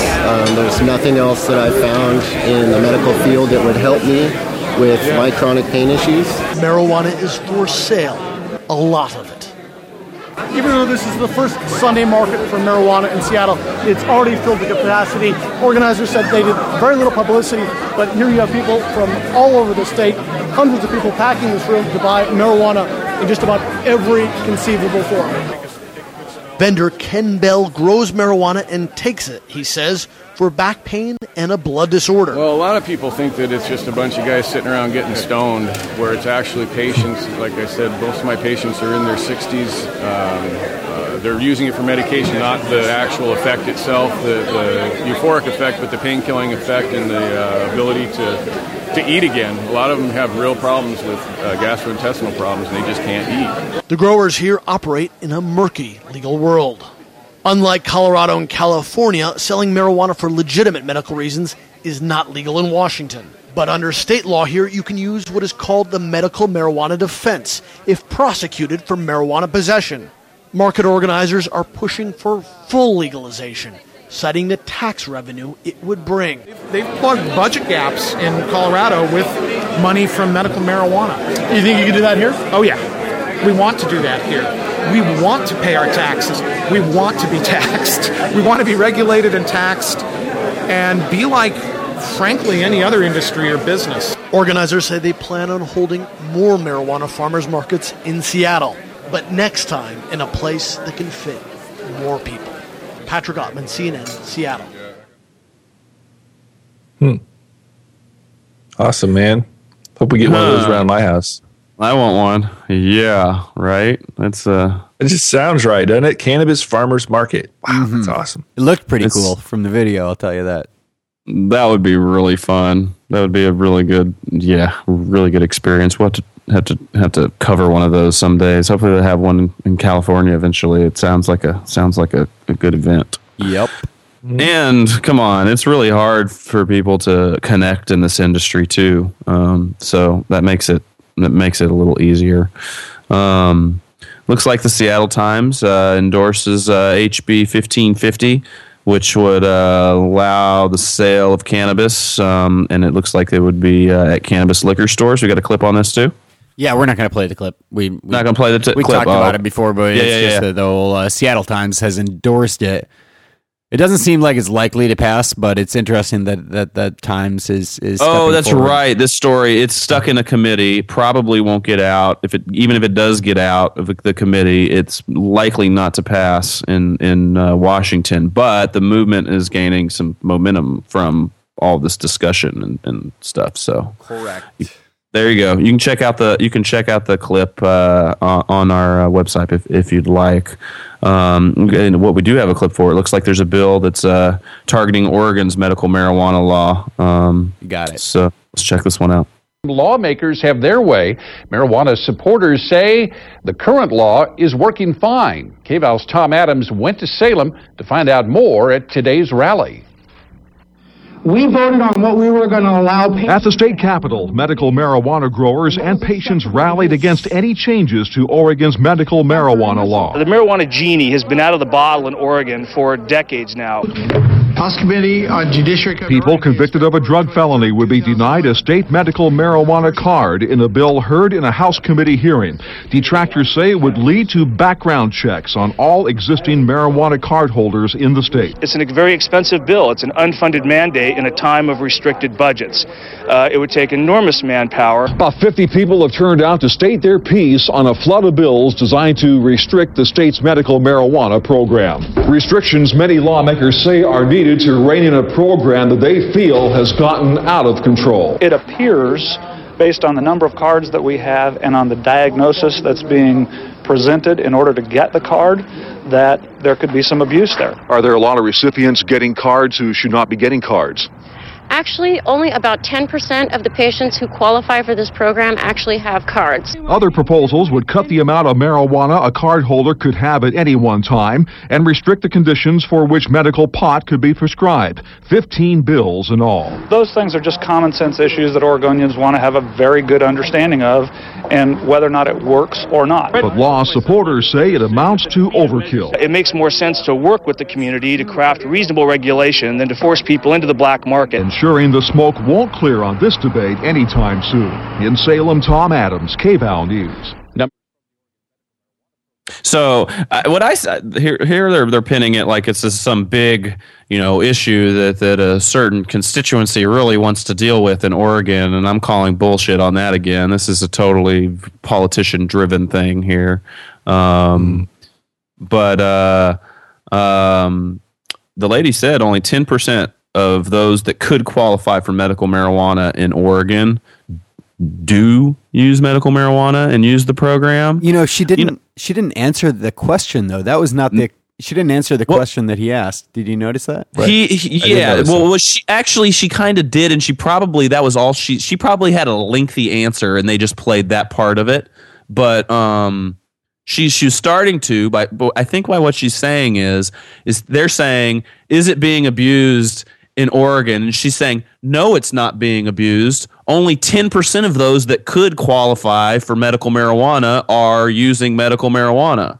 You see what I'm saying? Yes. That's what I think her answer was. And she probably went on with it for a bit, but all they played there, and it almost made it to where it didn't make sense. But I think I caught it there. And that's what she's saying. And that's something that we don't look at in a lot of medical marijuana states. We don't look at, well, actually, you say that it's being abused, but because of data we have with this many ailments in this state and this many people with these many things, every one of these people could qualify for medical marijuana. And how many of them actually do? A very small percentage, like she said. That, and I imagine it's like that in most states.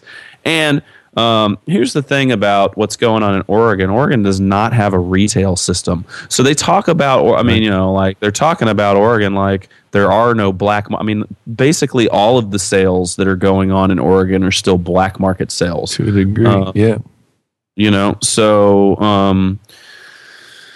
Yeah. And what's funny too is I think people up in Oregon like it that way.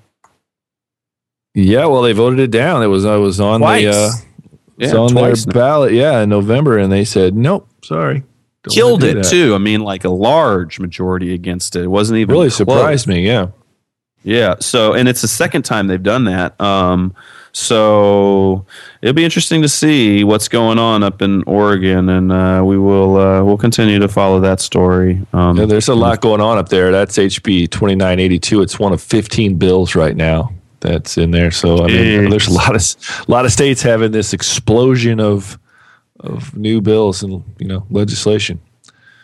Yeah, it's crazy to see that because we've had so much trouble writing any bills in California regarding medical marijuana, and other states are really trying to move forward with writing new legislation for it. And I was about to move on, but I'm still at this thing where it's like now states are starting to come back and the politicians are going, oh, it's just way too easy for people to get medical marijuana. It's being abused.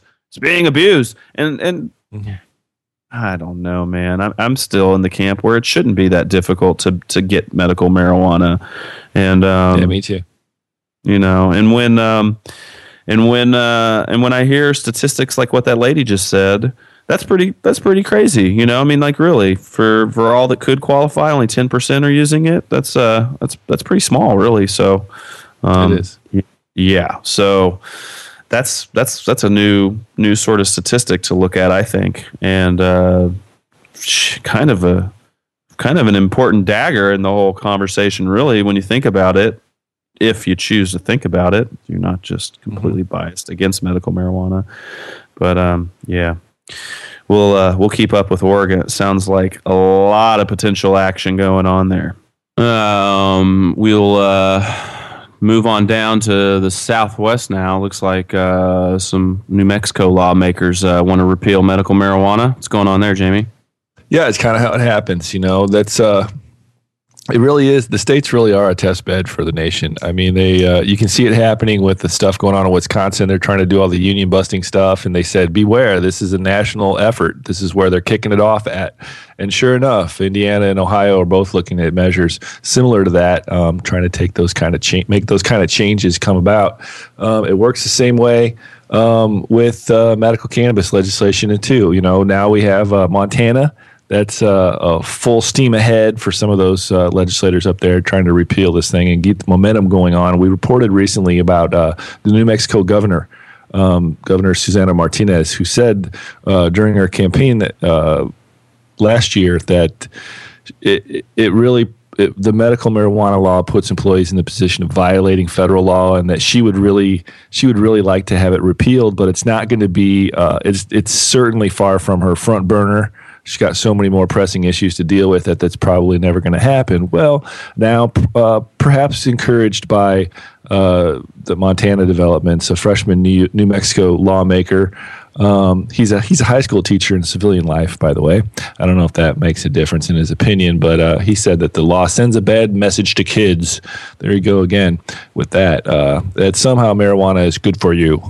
Of course, it is. I don't know where that comes into play in his consideration, but the Republican Representative Jim Smith of Sandia Park, he teaches at East Mountain Charter High School east of Albuquerque, and he says he's introduced some legislation to get this thing repealed. He said he's encouraged, before you laugh it off as ridiculous as it may well be, he is very encouraged by 27 co-sponsors that he already has. So we'll see what's going on with this, but he says the people I got to sign the bill were very passionate about wanting to get rid of medical marijuana. We'll keep an eye on what happens with that. I don't know. It's always going to keep rolling some way or another, Yep. It's rolling down in the Midwest too. What's this? This is an ethics panel. What's going on here? Yeah, this is a very brief mention of this douchebag, number one. The guy that went over to California from Iowa to lie about medical cannabis. And we thought, somebody filed an ethics violation against him, rightfully so. And we're like, kind of half-heartedly saying, it's never going to happen. They're never going to touch that guy. Well, sure enough, he was found. They dismissed the complaint last Wednesday. Or a while back, actually. It was a little bit farther back than that. But, so I guess they're just sending the message that it's okay for an elected official to break the law. But, yep, sure enough, he got off of that. I didn't think they'd do that. I think I was taking the position that they would take it seriously because he broke the law. But I thought since it had the press that he's going to get off because of who he is, that they might make an example of that and say no, the law is the law. We want to reinstill trust in the process in the laws, and that didn't happen. So there we go with that one. Additionally, in Minnesota, this is an interesting one. This is a bipartisan effort by the Minnesotians. Is that a word? Minnesotians? It is today. Minnesotans. Yeah, Minnesotans. Is that really? Minnesotans? Minnesotans? Well, those good folks that live up in Minnesota. Let us know. There's a bipartisan bill introduced in their Minnesota House of Representatives on September. How can you say this without stumbling? February 15th. It doesn't even sound like September. To allow the farmers in the state to raise cannabis for export to states where it is legal for medicinal use. Last year, Governor Tim Pawlenty vetoed an effort to legalize medical marijuana, but this bill is not seeking to legalize medical marijuana. This bill is meant to legalize growing marijuana for sale in other states. Yeah, this is a new one. It's called the Medical Marijuana Production and Export Act, and it's sponsored by Democrat Representatives Phyllis Kahn, Tom Rukavina, Tom Huntley, Frank Horstein, and Al Junca. And what Republican an interesting spin well. on it. That's crazy. Wow. Yeah, so this is a quick quote from the purpose section of the bill. It says, the legislature finds that the production and export of medical marijuana can contribute to the state's economy and agricultural vitality and can be regulated so as not to interfere with the strict regulation of controlled substances in their state. The purpose of the Medical Marijuana Production and Export Act is to strengthen the state economy with its agricultural sectors by authorizing the development of a regulated medical marijuana production and export industry while maintaining strict control of marijuana. So they're still going to get clipped by the feds for that, for openly exporting marijuana. Yeah. I mean, they always say, they're always saying, well, they're treating us like drug dealers because we're involved in this. Well, that's the main part that they would, get accused of that. So it's an interesting thing. They said, we don't believe in this stuff. We don't want to have it legal in our state. But hey, we'll sell the shit out of money. Yeah. Yeah. Funny how they do. Whoa, dude. That is really, really hypocritical and ass backwards as F. I'm kind of. Yeah. And I can't believe that. Good find, Jamie. Perhaps a little bit ill-informed, but not nearly as ill-informed as the Illinois legislature just recently. This Illinois House Committee has passed a measure that would allow farmers to grow industrial hemp for commercial purposes, like, obviously making rope, clothing, other accessories, fuel, perhaps. State Representative Ken Duncan, he's a Democrat out of Chicago, he acknowledged he's not the leading authority on agricultural issues, but he said he realizes agriculture in Illinois is Illinois' biggest business. So Duncan, he's a pretty nice guy, I know him, but he sponsored this House Bill 1383 that would require farmers wishing to grow, produce, or sell industrial hemp or related projects to be licensed on a yearly basis through the Department of Agriculture. But then the House Agriculture and Conservation Committee endorsed the proposal by an 11-2 vote, sending the measure to the full House.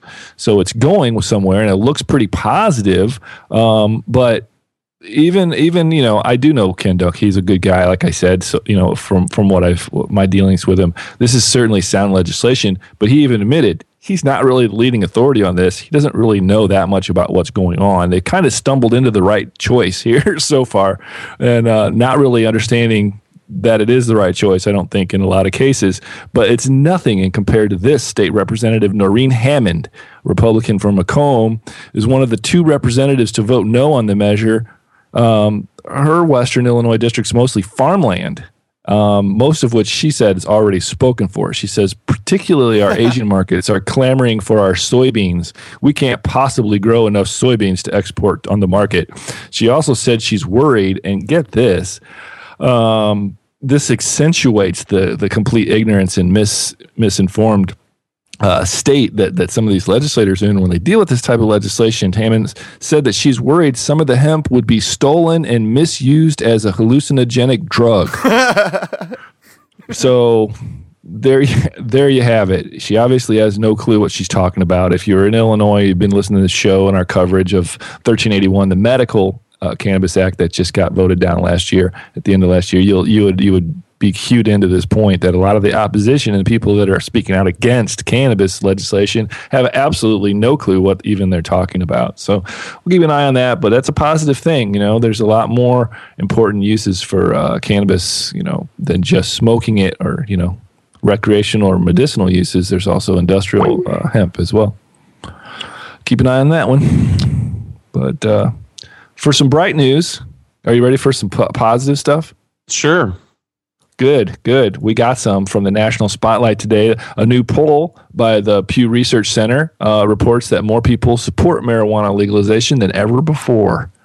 Supporters are not quite yet the majority, but the numbers have been trending our way slowly but surely every year. Morgan Fox says from MPP. This is from their blog. It's pretty good info in there. But it says from the report, and this Pew Research Center report has a ton of important issues around the country, but not necessarily relevant to cannabis law or cannabis policy. This is just one section of it. So I took a screenshot that has in its entirety this part dedicated to cannabis, opinions about cannabis, public support for cannabis legalization. And so you can check that out on our site. I'll have it up there as well. But it looks pretty good. It looks there's a lot of interesting statistics to talk about in there. I won't get into too much detail, but it's inching up. Obviously, the who's the least supportive of medical or of any kind of. You bet, yeah, that's right. Old people and Republicans. Doesn't matter if they're conservative or moderate Republicans. They're just against it. So old Republicans are probably the most staunchly against any kind of legitimate, sensible legislation. And definitely. But it's a pretty good thing. And looks like the younger generation under 30, as far as age, supports marijuana by the biggest margin, which is pretty good margin. What else they got here? Democrats, it actually, the more liberal you are, the more you support legalized marijuana, it appears. But Democrats in general support it with 53% favor. Yeah, these are very interesting. Pew does. I used to work for the Gallup organization a long time ago and had a lot of interest in this sort of stuff. And they both do really good work. Pew does really good work. So this is pretty favorable, except for obviously with super conservative people and older people. So right, and we're working. I mean, the worst case scenario, it's 69% say illegal, and 27 say legal. So that's conservative Republicans. Oh yeah, and that is one of the most just pot prohibition, period sort of demographics. Right. Those folks thought up the whole idea in the first place. Well, we've talked about it. How to make zillions of dollars off of it and sustain it, And a lot of those folks aren't even it's really hard to get through to the minds of very strict prohibitionists. We've talked about it before. It's a tough demographic to crack into and actually make any sort of, it's like why we were kind of excited about Pat Robertson kind of starting or making one statement kind of in, support of marijuana decriminalization, because he would have influence with that specific demographic, which is just a tough one, man. I mean, just really anti-pot, pro-prohibition. I don't even know how open they are to the discussion of it, or how much they even listen to any information that they come across from it. So, but it looks like in all the other areas, all the other demographics, people are kind of, there's some very positive movement. So that's cool. Yeah, looks good. I like the little graph there. It shows you pretty clearly the trend is certainly upward on the legalized, and it's certainly going down on the illegal. So things are a changing. Keep it up. Keep up the good work. It's kind of crazy how symmetrical that graph is, isn't it? Isn't it? Yeah, it really is. It really is. Take a look. You can access that image. It's a screenshot. Like I say, that's all that's going to be in the report. But if you check out we always have our source material up there as well. And there is a link to the full study if you were interested. There's also some very interesting things in there: gay marriage, abortion, the typical, slew of highly controversial national issues. They're all in there. It deals with trust in the government and so forth. So it's worth checking out. But yeah, if you just want the cannabis part, then you can check out that image as well. Yeah. Looks new good. segment. We got a new segment. This is a brand new one.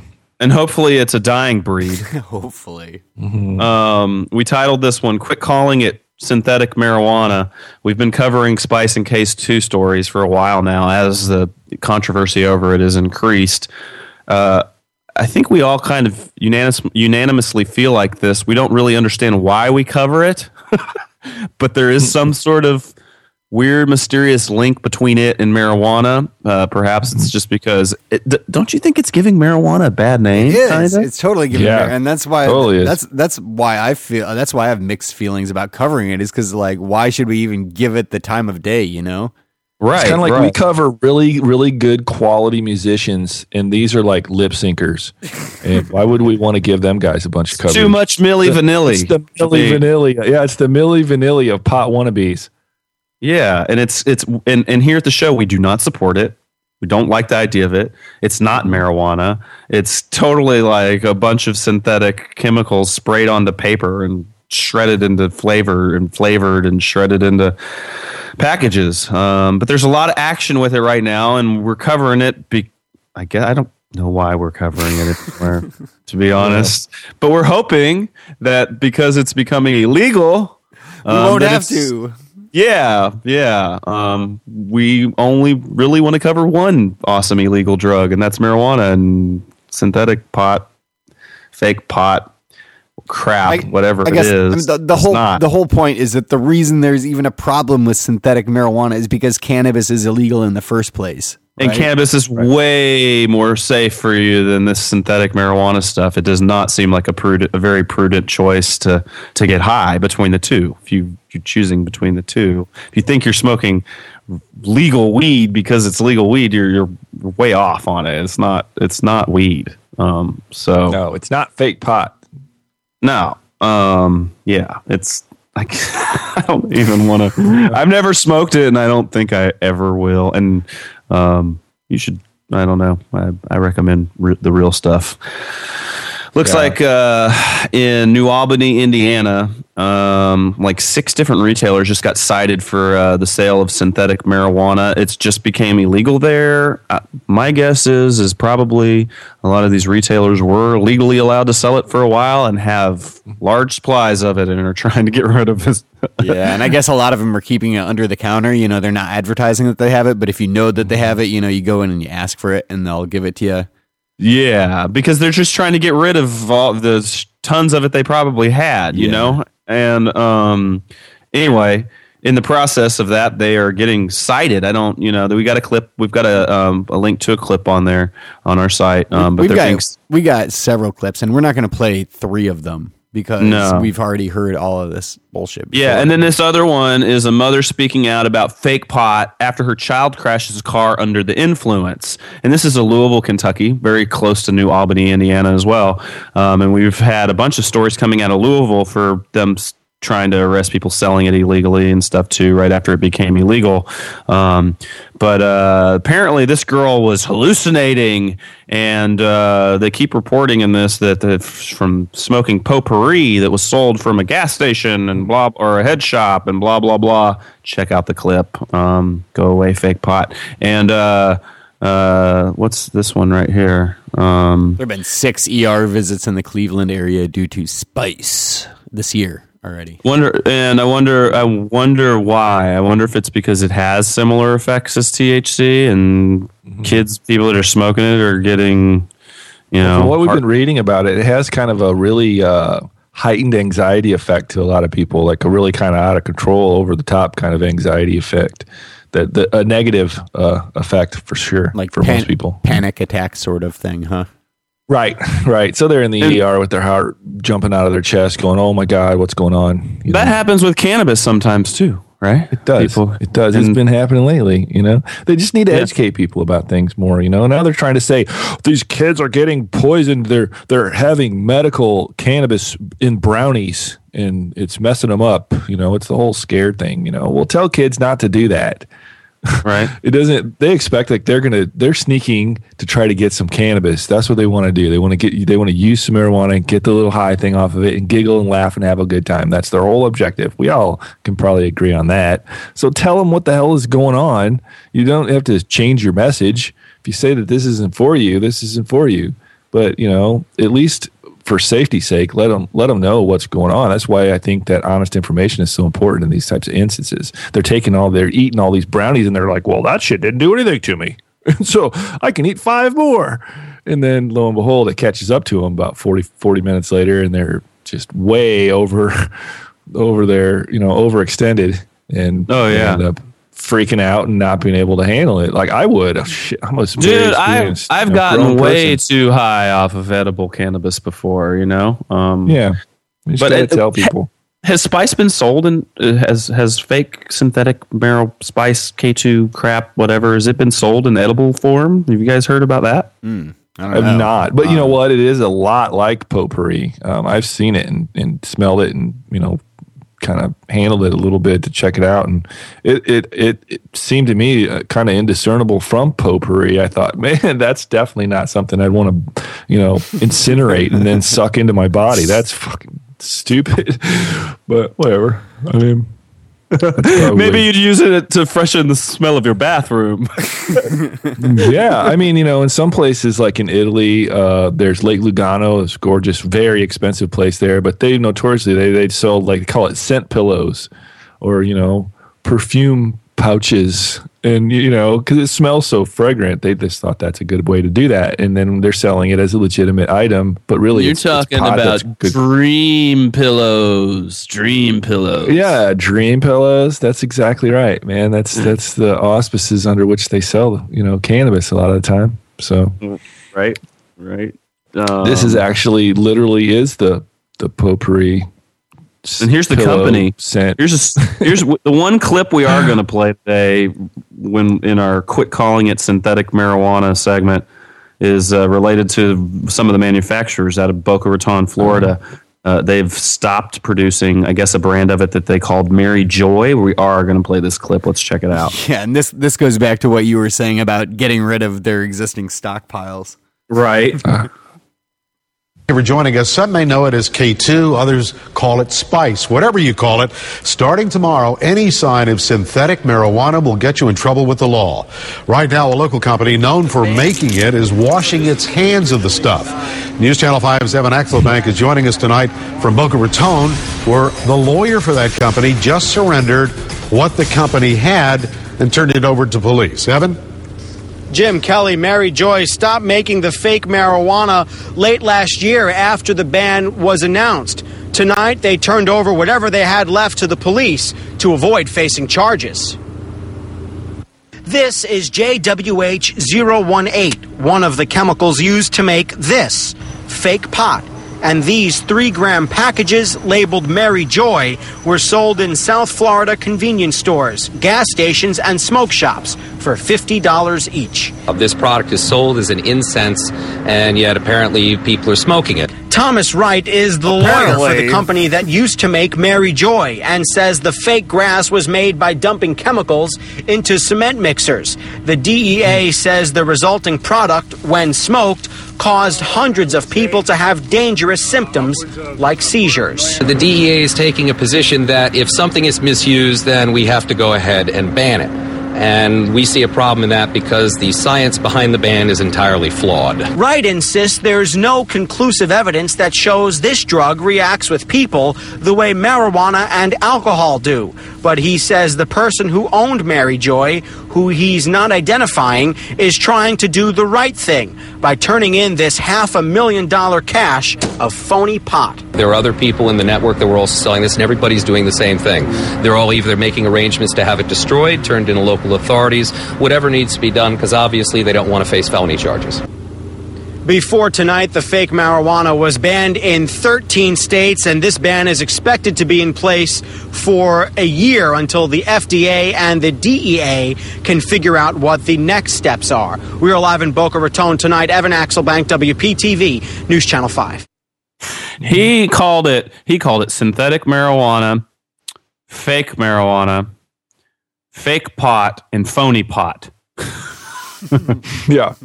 In like 2.5 seconds. And so they turned over $500,000 worth of their stuff. So what I'm saying is there's got to be retailers all over the country that have like thousands of dollars in their still worth of stuff still sitting in their possession. So it's going to keep being sold until it disappears. Good riddance, I guess. I mean, I don't know that it should be legal, though. I guess, really. There's the thing. Like, should it be illegal? Probably not. Should be not the wisest decision, but yeah. Well, I agree with you. My problem is there wouldn't even be a market for it if cannabis were legal. Of course. Right. Or maybe there would. Well, maybe. But I mean, let the dumbasses smoke their K2 if cannabis is legal. Come on. Well, I mean, they might if they choose to. I mean, some people choose tobacco over cannabis. So, I mean, but they're totally different. So, but then K2 would be, if pot were legal, K2 wouldn't be known as fake pot anymore. It'd just be K2 or whatever, Exactly.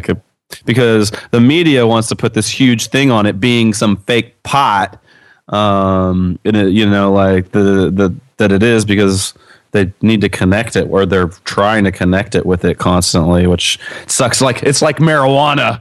Marijuana itself created this monster. It's the cannabis plant's fault that K2 exists. There you go. It's a prohibitionist fault that fake pot exists. I think that's probably more accurate. Yeah. Good call.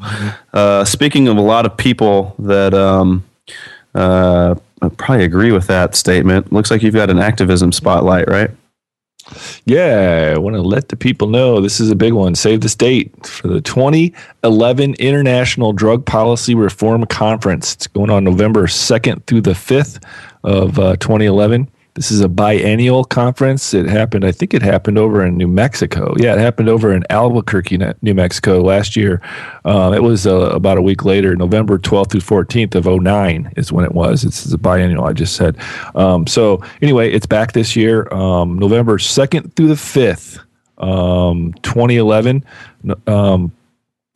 Reformconference.org is the link. We have it right up here. This is stopthedrugwar.org posted this one for us. It'll be on our site. You can check it out.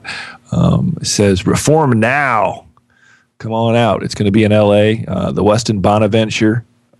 So it should be a good thing. And I just heard that one of their speakers, Tom Amiano, the guy that's been posing the awesome legislation for California for quite a while now, he's one of the confirmed speakers so far. So it should be a good thing. Good thing. Sweet. Mm-hmm. We also got some research bin stuff here. Yeah, this one won't take very long. It's ending up on a high note. I just thought, you know what? It really is high time that y'all learned about the history of this plant. There's some good resources we want to put out here. It dawned on me, you know what? There's a hell of a lot of good research out there that's not necessarily medical research. So it's really kind of high time that I should have included that one, if I can borrow that figure of speech again.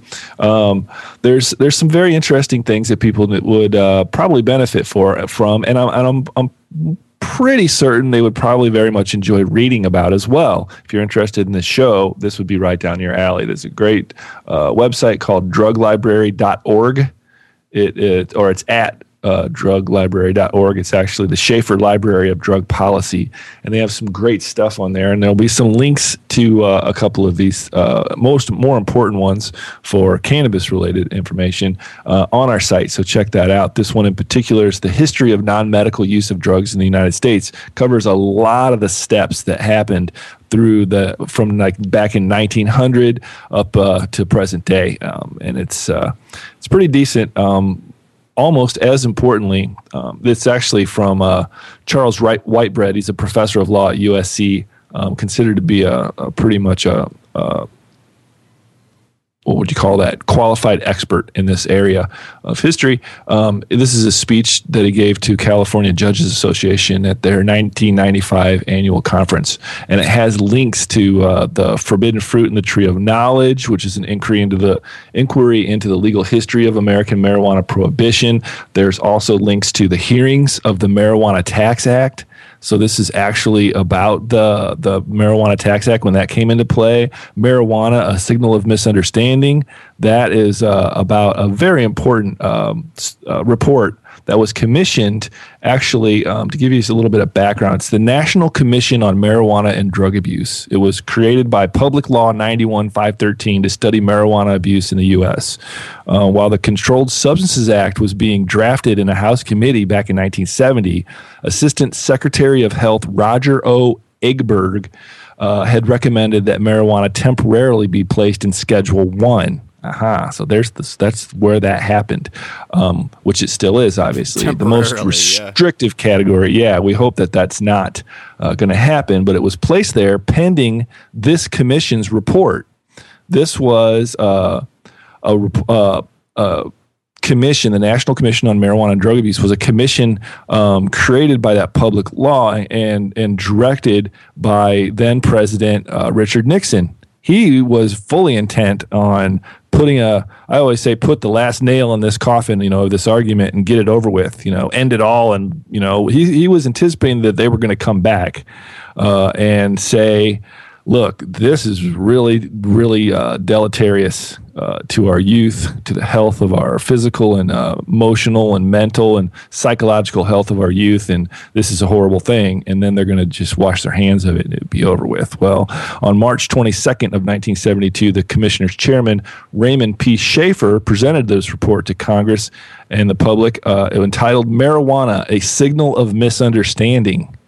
And in this case, you can somewhat read a book by its cover because that's exactly what they got to, a pretty extensive report. You can get this information. The whole thing is listed on these links to these sites, so it's definitely worth checking out. But it's referred to often as the Schaefer Commission.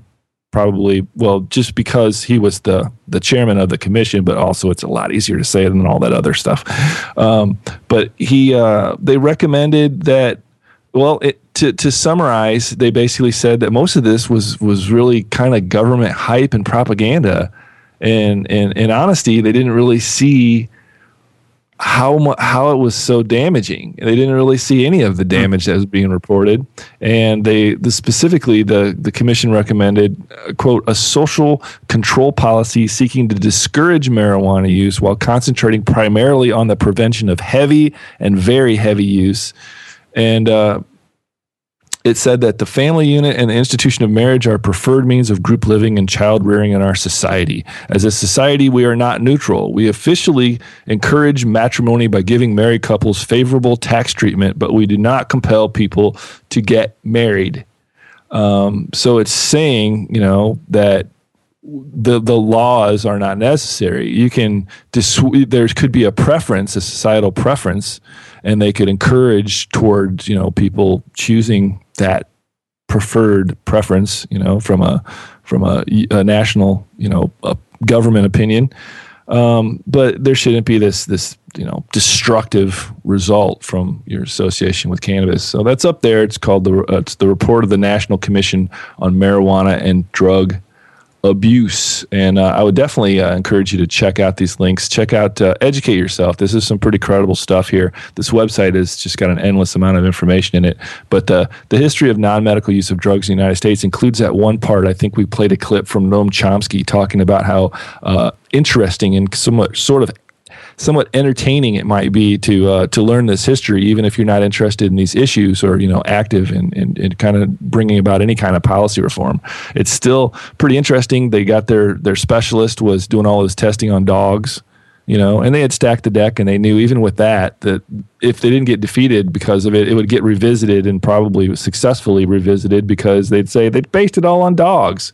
We can't make policy concerning humans based on dog research. That's moronic. So they asked him, did you ever try it on a person?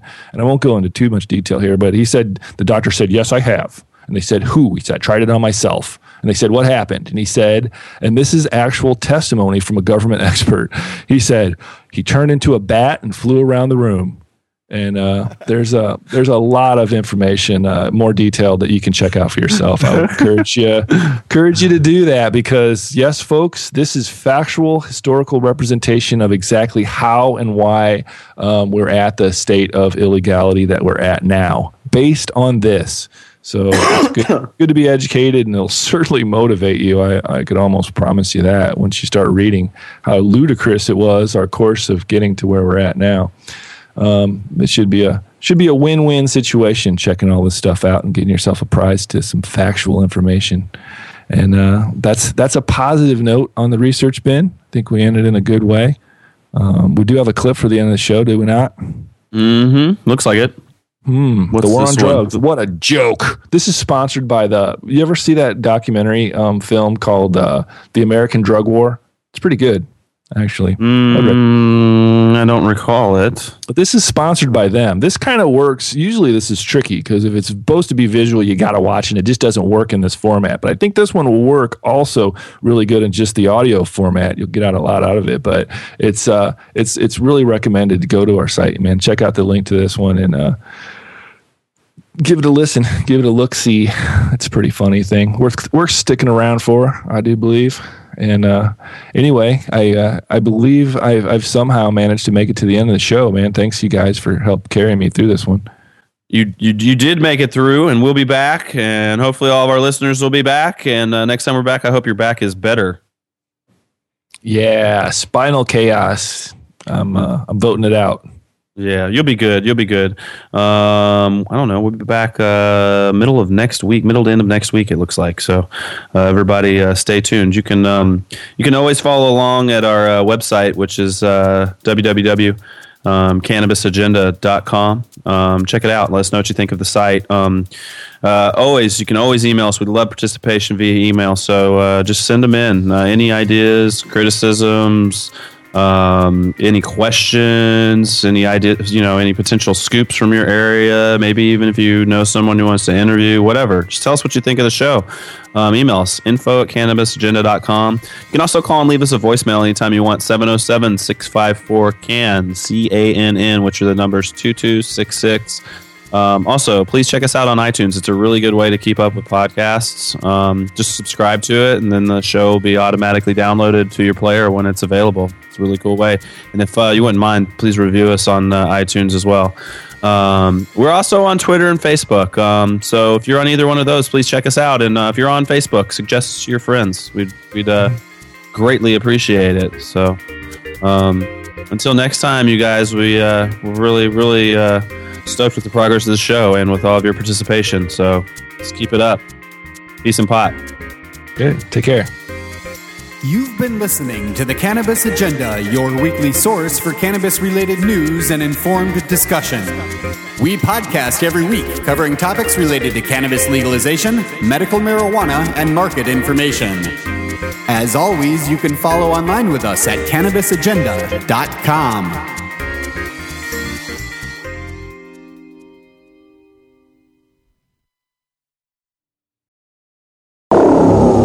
This is drugs.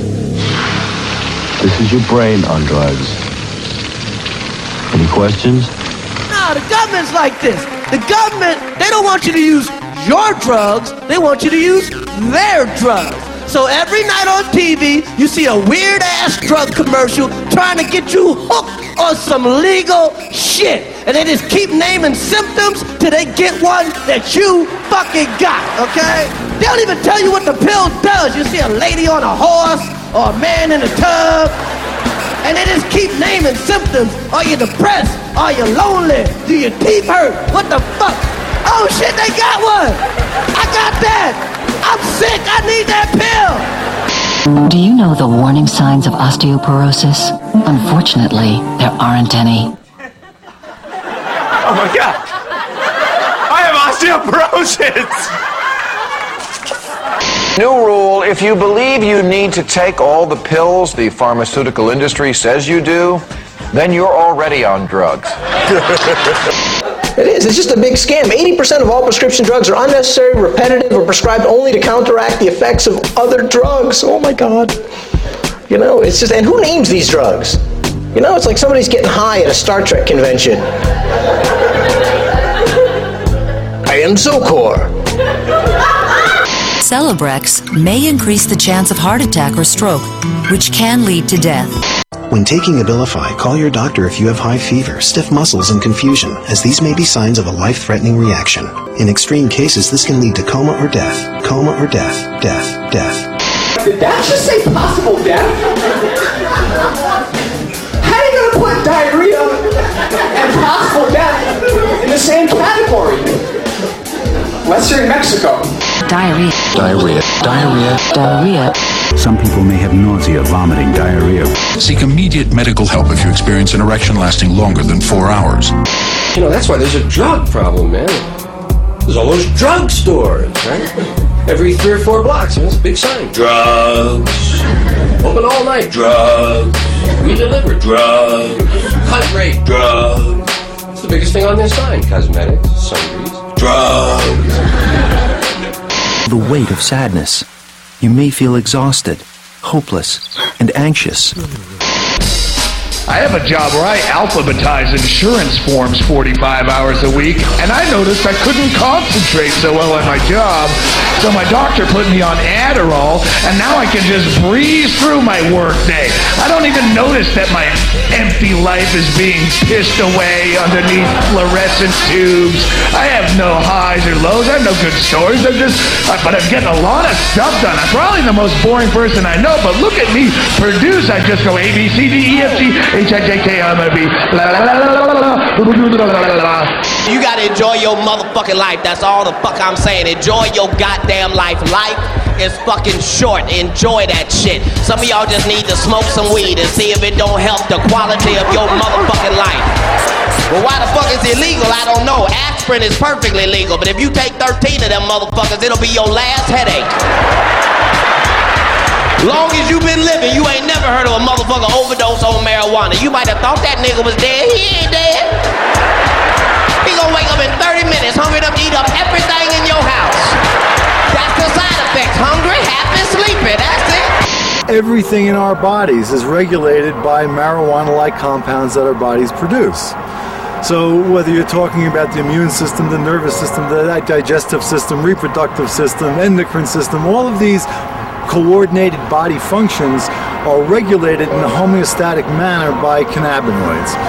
Until you know how ambient CR will affect you, you shouldn't drive or operate machinery. Sleepwalking and eating or driving while not fully awake with amnesia for the event have been reported. Congressman Patrick Kennedy was driving to work at 3 a.m.